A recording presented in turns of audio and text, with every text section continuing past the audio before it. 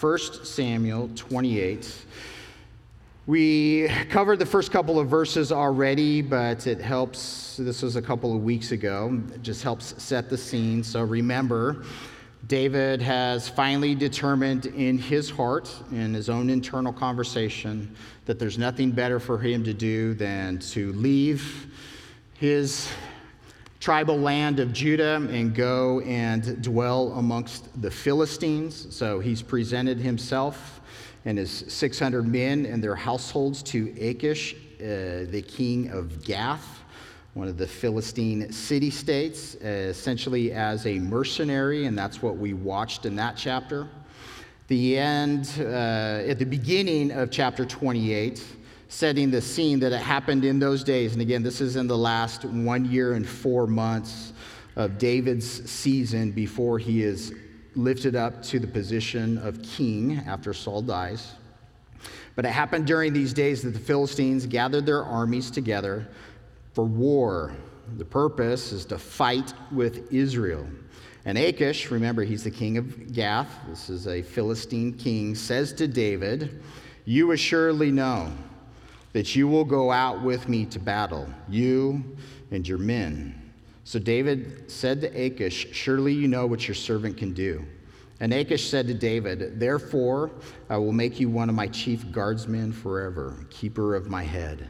Now, you got a lot of times it is very helpful to imagine the Word of God in a movie reel in your head. Because again, this is a high level of drama that is being presented in David's life and the position that he has willingly placed himself and his men in. And here you have a king coming to David and says, "David, the Philistines are gathering to war against your nation, against your country, and you know you're going out to war with me, right, buddy?" And David says, doesn't have agreement, but it leaves it, "You know what I can do. You know what me and my men are capable of." And Achish, in his relationship with David, "David, you are going to be my guardsman forever." So Achish is telling himself lies. David's telling himself lies. David's telling Achish lies. Really messed up, right? And now the scene and all of that tension shifts. And these next couple of verses set up the rest of the scene for us. So verse 3 says, "Samuel had died, and all Israel had lamented for him and buried him in Ramah in his own city. And Saul had put the mediums and the spiritists out of the land.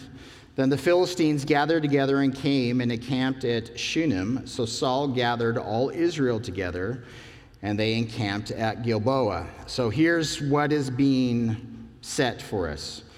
We're being reminded that Samuel has already died. We were told that earlier in chapter 25 when Samuel died, but it's being brought to the present because it's a dominant theme of Saul's behavior. So that's being set up for us. Samuel is dead and he's buried, and he's been in that position for a long time, going to be important.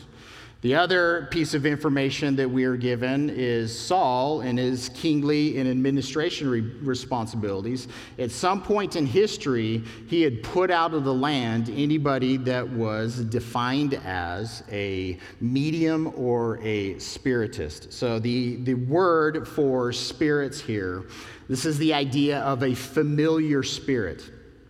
And what that means is again, the surrounding cultures of the day, and this is something that God told the nation of Israel to have nothing to do with.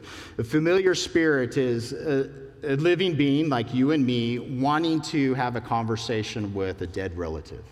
There's a familiar spirit, so not identified as a demon, but very much part of the occult and demon activity for sure, but a human being is attempting to go through an individual and communicate with the dead. That's the idea of a spiritist. Same idea with a medium, but the word in Hebrew is this idea of necromancy, where this individual, whether they're going to be possessed by a spirit and speak on behalf of the dead to an individual, or they're just conducting the seance. So again, this is all information that's going to play into today's passage. So we're being told at some point in Saul's obedient history, he had sought to put these certain individuals out of the land. More than likely in that relationship with Samuel, as Samuel is advising Saul on what he ought to be doing as a king. Now, ultimately, what we're being presented in this passage is when a human being wants to communicate with somebody who has passed on, who has died. Why? What are you seeking? What would an individual be seeking? Seeking some kind of knowledge, right? I miss this person. How's this person doing? This person used to give me counsel.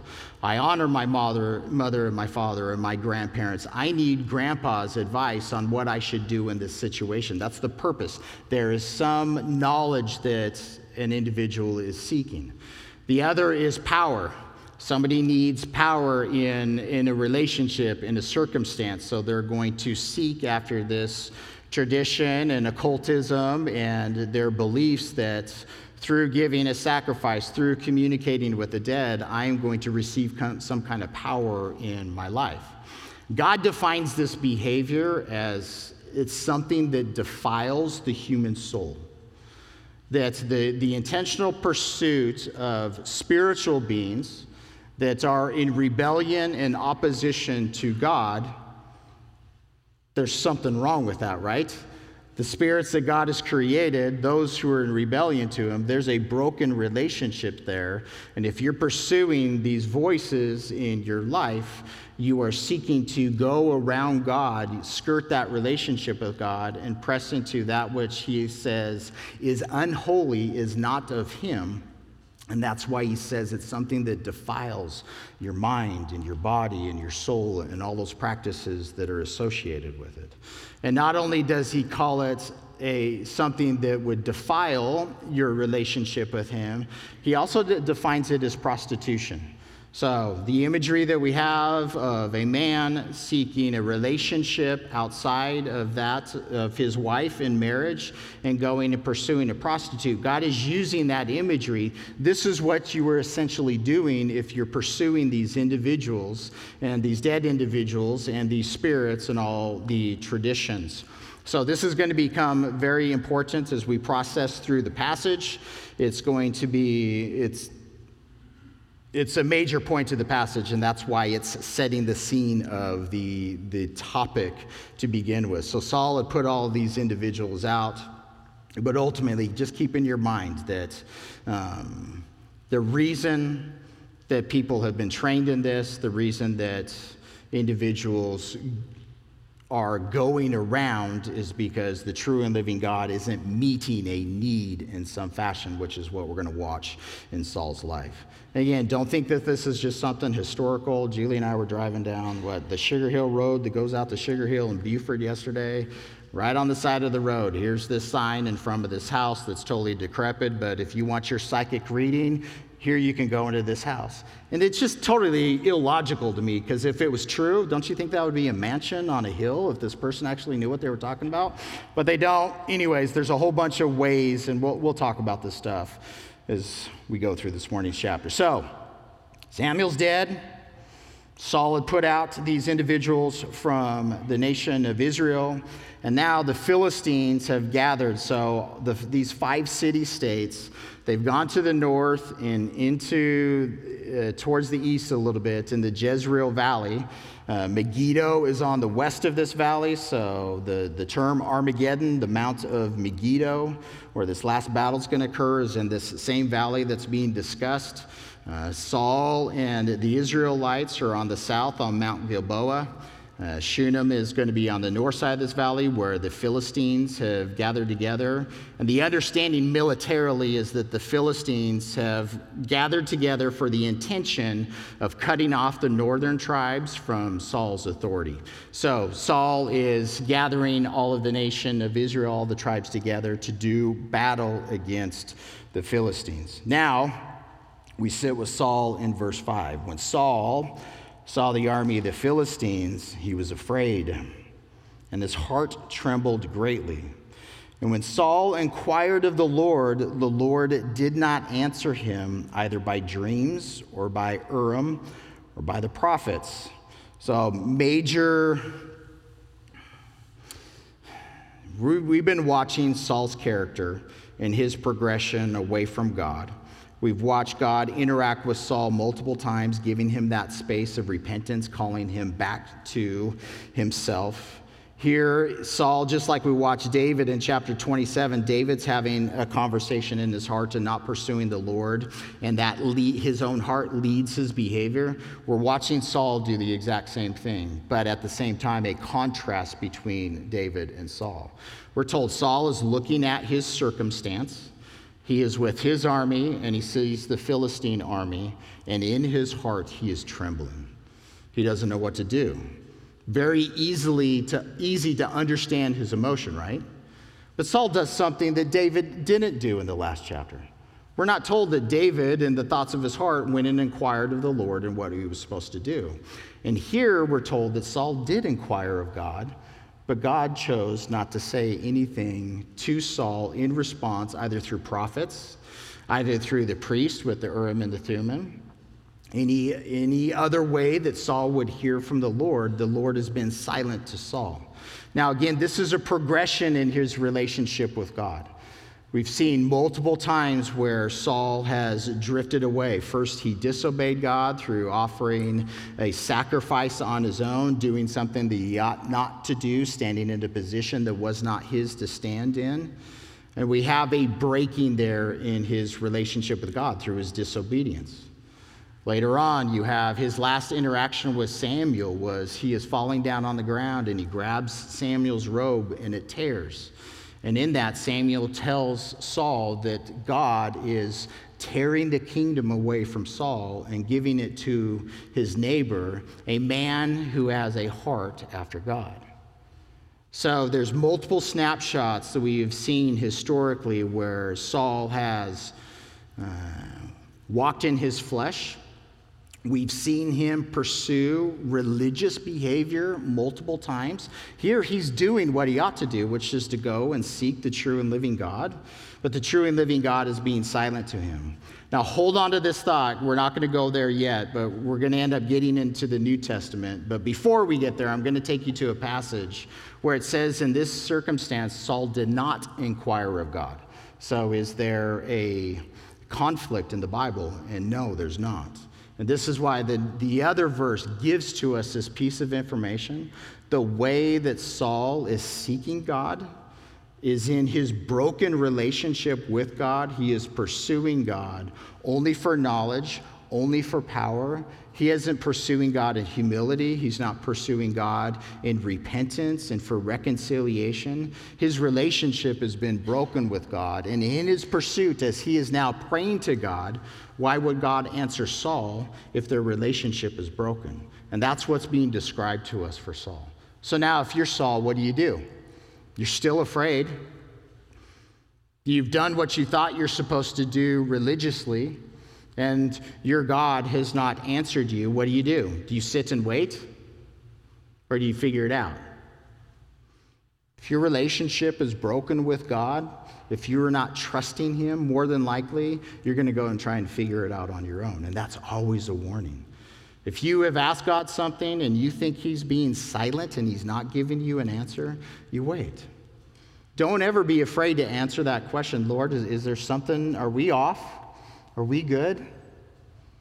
He's always honest and true and gentle and kind. He always leads us to repentance and reconciliation if something is off. And through his Holy Spirit, through faith in Jesus Christ, the Holy Spirit is dwelling within you. He will speak to you. You know when something is broken between you and the Lord, and confession and repentance and a washing is necessary.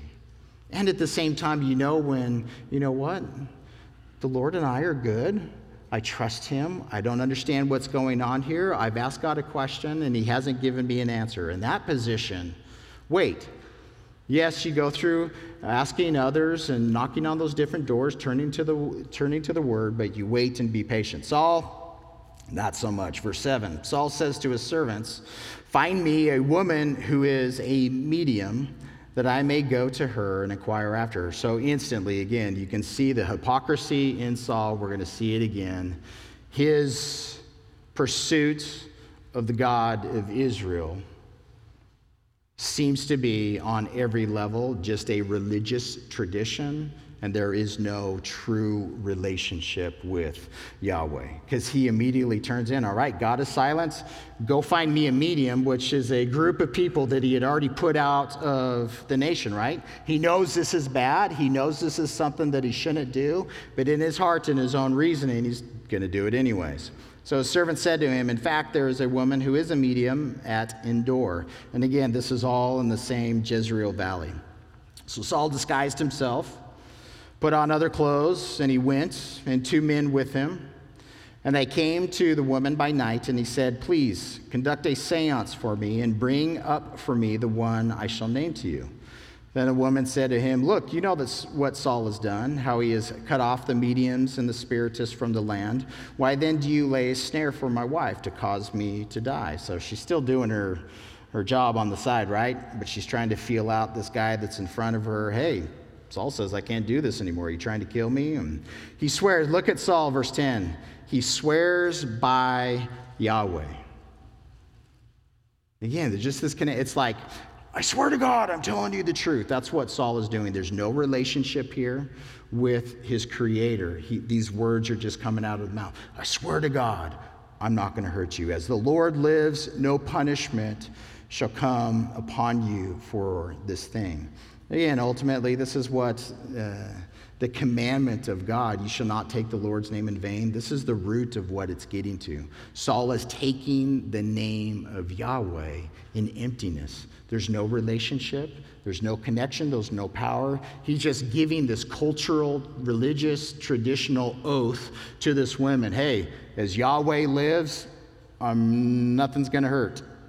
I'm not going to hurt you. Saul's not going to hurt you. The woman said, "Great. Now that business portion has been dealt with, who shall I bring up for you?" And he said, "Bring up Samuel for me." And again, this is why it's setting up the death of Samuel in the beginning. Saul's got nowhere to turn, so he's turning to something that he's learned in the environment around him. I need to talk to the dead guy, because the dead guy, when he was alive, he gave me good advice. Verse 12, when the woman saw Samuel, she cried out with a loud voice. And the woman spoke to Saul, saying, Why have you deceived me? For you are Saul. And the king said to her, "Do not be afraid. What do you see?" And the woman said to Saul, "I saw a spirit ascending out of the earth." So he said to her, "What is his form?" And she said, "An old man is coming up, and he is covered with a mantle." And Saul perceived it was Samuel, and he stooped with his face to the ground and bowed down. All right, are you bothered? Is this weird? Super weird. Is this true? Absolutely. And most people that sit in, again, like the palm readers and the tarot cards and the horoscopes, most of it's just junk, right? People are just good at reading others, and they've been trained in something, but there is a true power out there. There really is a spiritual realm. These fallen angels really are able to cross over that veil to different degrees. Even messengers of God, angels, can appear in the form just like you and me. Super weird. We have very little understanding, but our God who created the heavens and the earth is a spirit. This word that this woman sees a spirit come up ascending out of the earth, the word is Elohim. It's the word that is translated for God across the Old Testament. But Elohim, it's God's plural. But this word, the context defines the definition. Is Elohim talking about the true and living God, or is Elohim talking about a spiritual creature that the true and living God created? He is the God, singular, of God's plural, this whole spiritual realm of beings that he created. So this woman is saying she has seen this spirit, that again is using this Hebrew word Elohim, come out of, ascending up from down, right?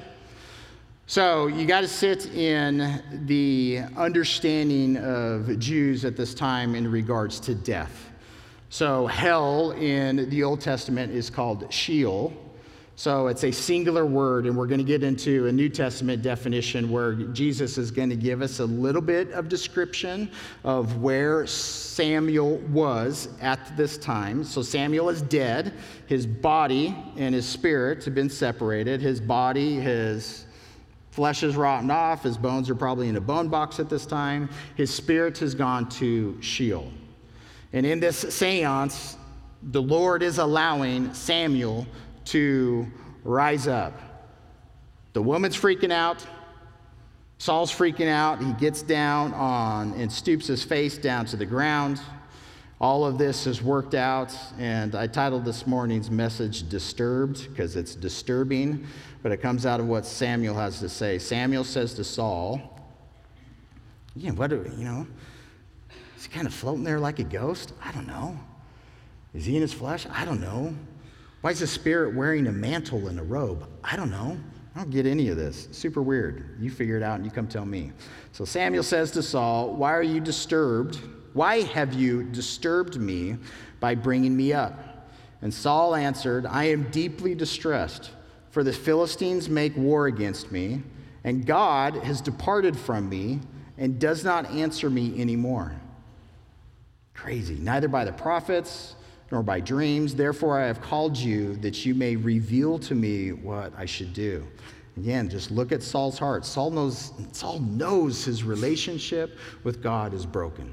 He knows that God has removed his Holy Spirit from him. He knows that God has sent a distressing spirit upon him. He knows that this is his life context, and he knows the exact reasons why, and he does nothing to humble himself and get his relationship with God right. I've told you multiple times before, I hope Saul's in heaven because he waffles back and forth in so many different scenes. But I have a major question mark in regards to how he stained his soul and whether or not he ever got right with God. This is the last day of his life, and this snapshot makes me think that he never turned. Super sad because he had every opportunity. Samuel says to him, why do you ask me, seeing the Lord has departed from you and has become your enemy? Great question, Samuel. And the Lord has done for himself as he spoke by me. Exactly what I have communicated to you from the Lord is exactly what's happened in your life, Saul. For the Lord has torn the kingdom out of your hand and given it to your neighbor David, because you did not obey the voice of the Lord, nor execute his fierce wrath upon Amalek. Therefore, the Lord has done this thing to you this day. Moreover, the Lord will also deliver Israel with you into the hand of the Philistines. And tomorrow you and your sons will be with me in Sheol, is what he's saying. The Lord will also deliver the army of Israel into the hand of the Philistines. So here in this whole weird scene, the Lord allows Samuel to be disturbed, the word that he is using, to come and communicate prophetically once again to Saul what is true, even though Saul is doing this through occultish, demonic, prostituting, and defiling ways. Verse 20, immediately Saul fell full length on the ground and was dreadfully afraid because of the words of Samuel, and there was no strength in him, for he had eaten no food all day or night. So again, he's fasting, thinking that his neglect of the flesh, he is making a sacrifice to God, to whatever, to the medium that he's pursuing. I'm not doing something according to this religious tradition, therefore I deserve the payment for Samuel to be brought up, is the whole point that he's fasting. Verse 21, the woman came to Saul and said that he was severely troubled, and said to him, look, your maidservant has obeyed your voice, and I have put my life in my hands and heeded the words which you spoke to me. Now therefore, please heed also the voice of your maidservant, and let me set a piece of bread before you and eat, that you may have strength and go on your way. What does all this mean? I really don't have a clue, nor does anybody else. Why is this medium of Endor giving this hospitality to Saul? He's the king. He doesn't want to die. He just heard some bad news. He refused and said, I will not eat. So his servants, together with the woman, urged him, and he heeded their voice. Then he arose from the ground and sat on the bed. Now the woman had a fatted calf in the house, and she hastened to kill it. And she took flour and kneaded it and baked unleavened bread from it. So she brought it before Saul and his servants, and they ate. Then they rose and went away that night. I have no idea what the end of that means. I have no application points for it. But we're going to back up into Samuel being brought up. So, in the New Testament, again, this just gets into this whole idea. This is disturbing, right? The whole idea that somebody who has died, again, flesh in the grave, spirit at this time in history, and we'll get into this in a minute, spirit is in Sheol, this Hebrew word. Our word for hell, the Greek word for Hades.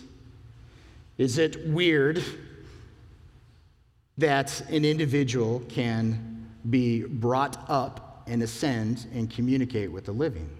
Absolutely weird.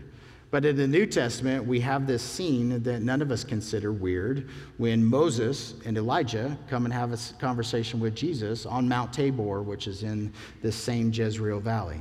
Is that weird to you? Why is it not weird? Because it's Jesus, right? But in this scene, we are told that as Jesus takes Peter and James and John with him up on this mountain, and again, tradition tells us it's Mount Tabor, which is in this Jezreel Valley, that Jesus is transfigured. He transforms from his flesh as he is tabernacling as a man, and he becomes clothed in light because God is light. And James and John and Peter witness this.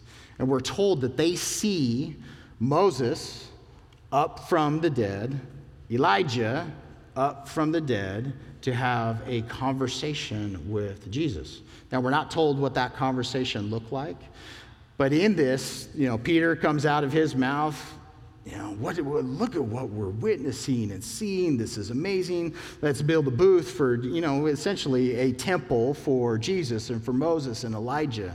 And what voice do they hear out of heaven? Their Father's voice. This is my son. We're not talking about Moses and Elijah right now. Moses representing the law, the Torah. Elijah representing the prophets. Again, the word of God is being represented as Moses and Elijah are talking to the word of God, Jesus, the Messiah. This is my beloved son, and this is my only son. You listen to him, is the voice that the Father is communicating to Peter, James, and John out of heaven. Fantastic scene, but we don't have any issue with it because it's Jesus. So we ought not to have any issue with this scene because, again, the Father is allowing and sending Samuel to once again be his prophetic voice to Saul. Just like the Father sent Moses and Elijah to be some kind of prophetic voice to the Son. We're told in Revelation, the two witnesses who many believe to be Moses and Elijah, they will once again be sent in the future to be a prophetic voice in the culture for people to turn. And in the scene, in with Jesus being transfigured, what is being communicated to the disciples, what is being communicated to us is for us to listen to the Son. Ultimately, what's being communicated to Saul in this scene as God has allowed it. Saul, listen to Samuel. Why? Because Samuel is being the voice of God to you. And what ought Saul to do in this moment? He ought to repent. He's on the ground, he's in pain, he's distressed, he's broken, he's separate, and he knows all of the reasons why, but he doesn't do anything to obey Yahweh. He just proceeds with his own behavior. So I want you to turn to 1 Chronicles chapter 10, verse 13. gives us a little bit more information about this scene in Saul's life. So this is 1 Chronicles 10:13 says, "So Saul died for his unfaithfulness, which he had committed against the Lord." So Saul's death that we're going to see in a couple of weeks in Samuel, we're told that he died because of his unfaithfulness. The word means his disloyalty, his infidelity, and his fraud, because he had committed what he had committed against the Lord, how he acted unfaithfully against the Lord. He was untrue, and he violated the Lord's legal obligations in that relationship. It says, because he did not keep the word of the Lord. He had very specific things to do, instructions that were given to him, and he chose not to do it and keep it. And then it says, and also because he consulted a medium for guidance. But he did not inquire of the Lord. Therefore, he, being the Lord, killed him, being Saul, and turned the kingdom over to David, the son of Jesse. So look at what the word of God says here in regards to Saul. So we're told in Samuel that Saul's first, as his heart was trembling, that he went and inquired of the Lord. And here we're told he didn't inquire of the Lord. So again, there's not a conflict, but it's giving us a description of Saul's religious, traditional, disobedient, doing it my way behavior kept him in a broken relationship. He did not have a healed relationship, a sacrificial relationship, a restored relationship. We never see him pursue the Lord like David pursued the Lord. Lord, my sin is always before me. Wash me, cleanse me. Don't remove your Holy Spirit from me. Restore to me the joy of my salvation. And after we are right, then send me out into the tribes of Israel and into this world to teach others to love you. That was David's heart. Saul's heart, we don't see any of that. He knows he's broken. He knows he's defiled. He knows all of the reasons why. But again, I'm repeating this morning because we can find ourselves in the same repetitious cycle, knowing that you were doing something that is off, that God has told you not to do, and you keep doing it anyways. I know it's not you, but it's somebody else that you're thinking about right now. But the scene that we're in 1 Samuel 28, it is listed as a final straw in Saul's life. God executes Saul through the means of war because Saul chose to inquire, to seek knowledge, to seek power, to go around God to get the answer that he wanted, because he's got a question and he needs the answer. And God, he is seen as a roadblock to that answer, so he goes around God to get the answer that he wants. And that is defined for us as the straw that broke the camel's back, so to say, in Saul's life, seeking a medium for guidance. All right, turn to Luke chapter 16. And the reason that we're coming here is because Jesus has something to teach us about the realm of the dead.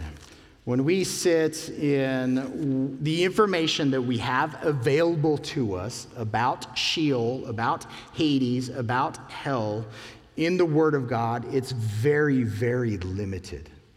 In the New Testament, it's super clear that what Jesus communicates about this spiritual holding place, that those who are in obedience to God, they are on one side. Those who are in disobedience to God are another side. And the contrast between those two is just as different as darkness and light.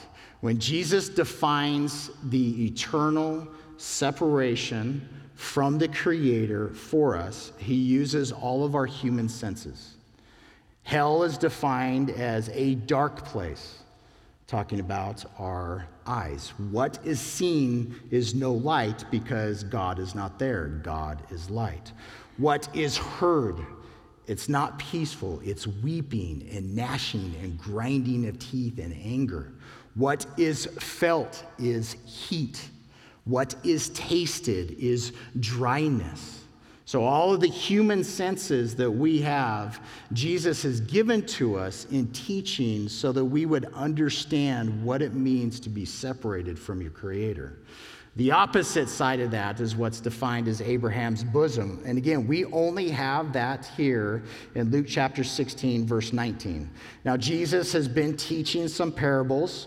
There is discussion amongst all the commentators. Is Jesus just giving this teaching and instruction as another parable, or is he talking about a real person?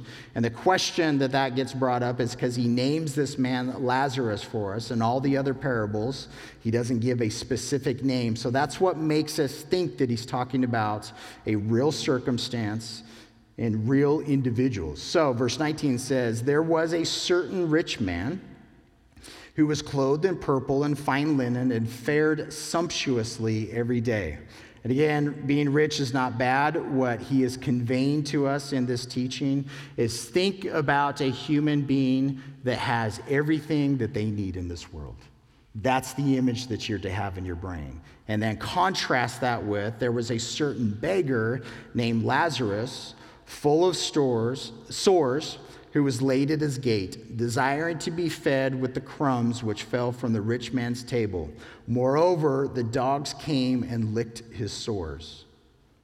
Do you see the contrast? You can see it in this world. You can see a human being who has all the blessings that we would define materially in this world, and another human being who is empty of all of those blessings and is tormented in their physical flesh. That's the description that Jesus is giving to us. So, verse 22 says the beggar died, so Lazarus dies. He was carried by the angels to Abraham's bosom. And nowhere else are we told that we are carried by angels or anything like that, but there's a description there that here Lazarus has a relationship with his Creator, and in the moments that his physical torment is over with, God has messengers there standing by to carry him to a place of paradise, which is Abraham's bosom. The rich man also died and was buried, and being in torments in Hades, he lifted up his eyes and saw Abraham afar off and Lazarus in his bosom. So this is when it gets super weird. So is this literal? Is this just teaching point from Jesus? I don't know, but Jesus has given us this description of the Old Testament Sheol. And in the Old Testament Sheol, you have Abraham and his faithful descendants, those who have a relationship with the Almighty God, on one side of Sheol. And then there's this gulf, a deep pit that nobody can pass. And on the other side is those who are in torment, not peace, not paradise, but all the descriptions of torment that we have. And we're told that they can see each other. Super weird. Don't you think that would mess up paradise a little bit? And here the rich man is crying across the gulf to Abraham because he sees Abraham and he sees Lazarus. Do you think Abraham ever got sick and tired of any of these conversations going back and forth? Again, it's weird to think about. So that's why I really think that this is Jesus communicating to us an insight to the realm of the dead, but also a powerful insight to the realm of the living, which we are in.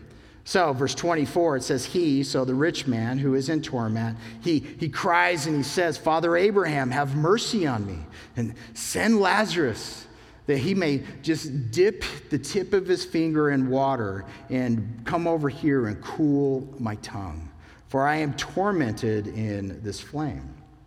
And Abraham said, Son, remember that in your lifetime you received your good things, and likewise, Lazarus, evil things. And now he is comforted, and you are tormented. And beside all this, between us, there is a great gulf fixed, so that those who want to pass from here to you cannot, nor can those from there pass to us. Permanent, eternal separation is what is being defined. Even if there was a desire, it is impossible to pass back and forth Those who took satisfaction in their earthly comforts received their reward and their good things in the flesh. But even those, if you were not blessed with good things in the flesh, but you were tormented in the flesh and in relationship with God, you will be comforted in the future. Verse 27, then he said, I beg you, therefore, Father, that you would send him to my father's house. All right, if you can't send him to me, fine. Then I want you, just like Samuel came up from the dead to be a voice to Saul, I want you to cause Lazarus, Abraham, to ascend and go be a voice to my father's house. I don't want my brothers here, is the insight that we are given. Send him to my father's house, for I have 5 brothers, that he may testify to them, that they also, lest they also come to this place of torment. Man is sitting in reality. He is sitting in torment. I have brothers who are still in the land of the living. I do not want them to come here. I want them to get right. Please send Lazarus to them to be a voice to them. And what does Abraham say? Abraham said to him, they have Moses and they got Elijah. They have the prophets. Let them hear them. Now listen to the teaching of Jesus. He's talking to the living. He's talking to the Pharisees, the religious leaders that think that they have it all right. They're pursuing a relationship with God through their religious tradition. They're doing what Saul did. They're conducting all of their religious business and living their life according to their own, and they have no real relationship with the Father. So this is Jesus trying to wake them up. Whose voice do you have? You have the Word of God. You have in your hands the voice of Moses, the voice of the prophets, the voice of God's Son, the voice of his disciples. We have God's voice preserved for us. And the instruction that our master is giving to us is listen to this voice. Not any other religious tradition that teaches you to pursue another voice other than God, run from it. You do not have to come to me as pastor to have a relationship with God. We have open communion here every single week because we are told as often as we gather together that each of us, individually and corporately, we are to remember the body and the blood of our Savior. But it's not for me to come to you and are you a member of this church? Are you a member of the body of Christ? Have you done A, B, and C? Are you worthy to take this? We're told that the instruction is that you need to have a conversation with God. That if you're off in some fashion, have that conversation and remember that the Father sent his Son to tabernacle in this flesh to die for your sins. And the evidence of that is the resurrection of that broken body from the dead back into the flesh and all of his fullness and all of his holiness. That the blood that was shed as he was pierced on that cross, that we are told that that is the blood of the new covenant, the new promise. That you want to be cleansed from sin, all you have to do is come to Jesus. You don't come through a pastor, a priest. You don't come through a denomination. You don't come through lighting a candle or a religious tradition, paying money, fasting. You have free access. Free. Feel it? Free. No payment. Nothing you can do. Nothing God wants you to do. You have free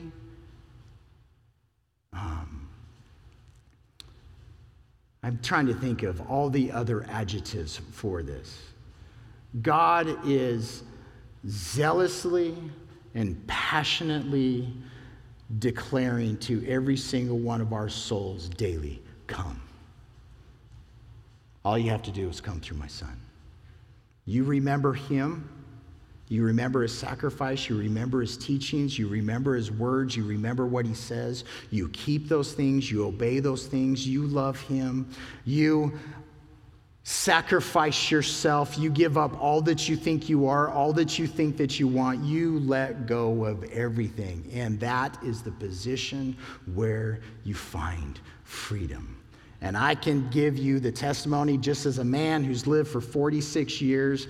I know the freedom of Christ. I know the bondage of sin. And I know what bondage looks like even following Jesus Christ. But I can give you testimony today. I today sit in absolute freedom in my relationship with Christ. And I love it. It's not based on how well I teach you. It's not based on how well I love my wife or how I serve my kids. It's not based on how good I do at my job, if I did everything I wanted to do or not. It's not based upon if I hurt your feeling. It's not based on anything. I know that I was created, and I know that I'm loved. And I know that I have his words. There is no better position in life than that. Because when I need answers, I don't have to do anything other than ask and sit back and wait in faith and trust. And that's what Jesus is communicating. They have Moses and the prophets. Let them hear them. Verse 30, he says, "No, Father Abraham. But if one goes to them from the dead, then they'll repent." Did Saul repent? One came up from the dead and told Saul what his issues were. Did Saul repent? Think of who's saying this and the teaching that Jesus is giving.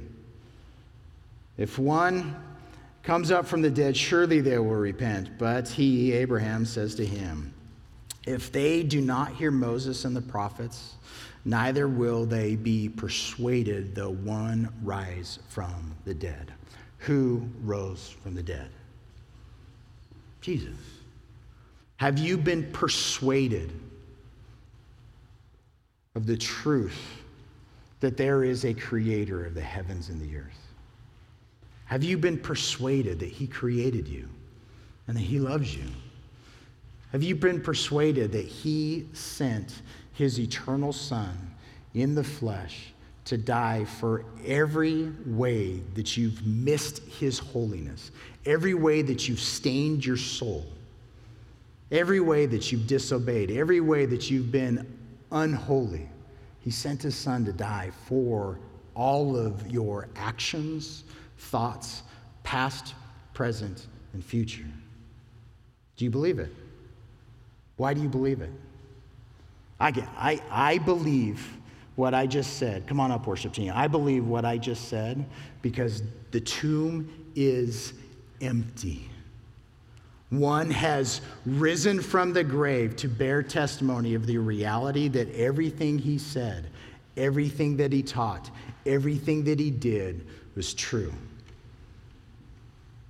The singular evidence that God is and that you are clean and that you will see him face to face in the future is that Jesus Christ rose again from the dead. Paul tells us if Jesus was still dead in the tomb, then we're all hopeless, because then there is no forgiveness of sin. There is no restoration between a holy God and a broken man or woman.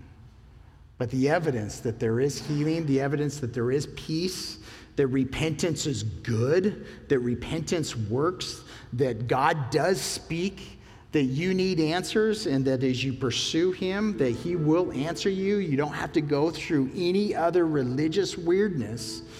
Whether it's Christian weirdness or occult weirdness, you have free access to God's throne. So as we turn our attention to worship and communion, that's the encouragement.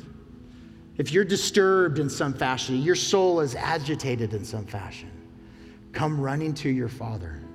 He is there waiting with open arms through his Son, through his Holy Spirit.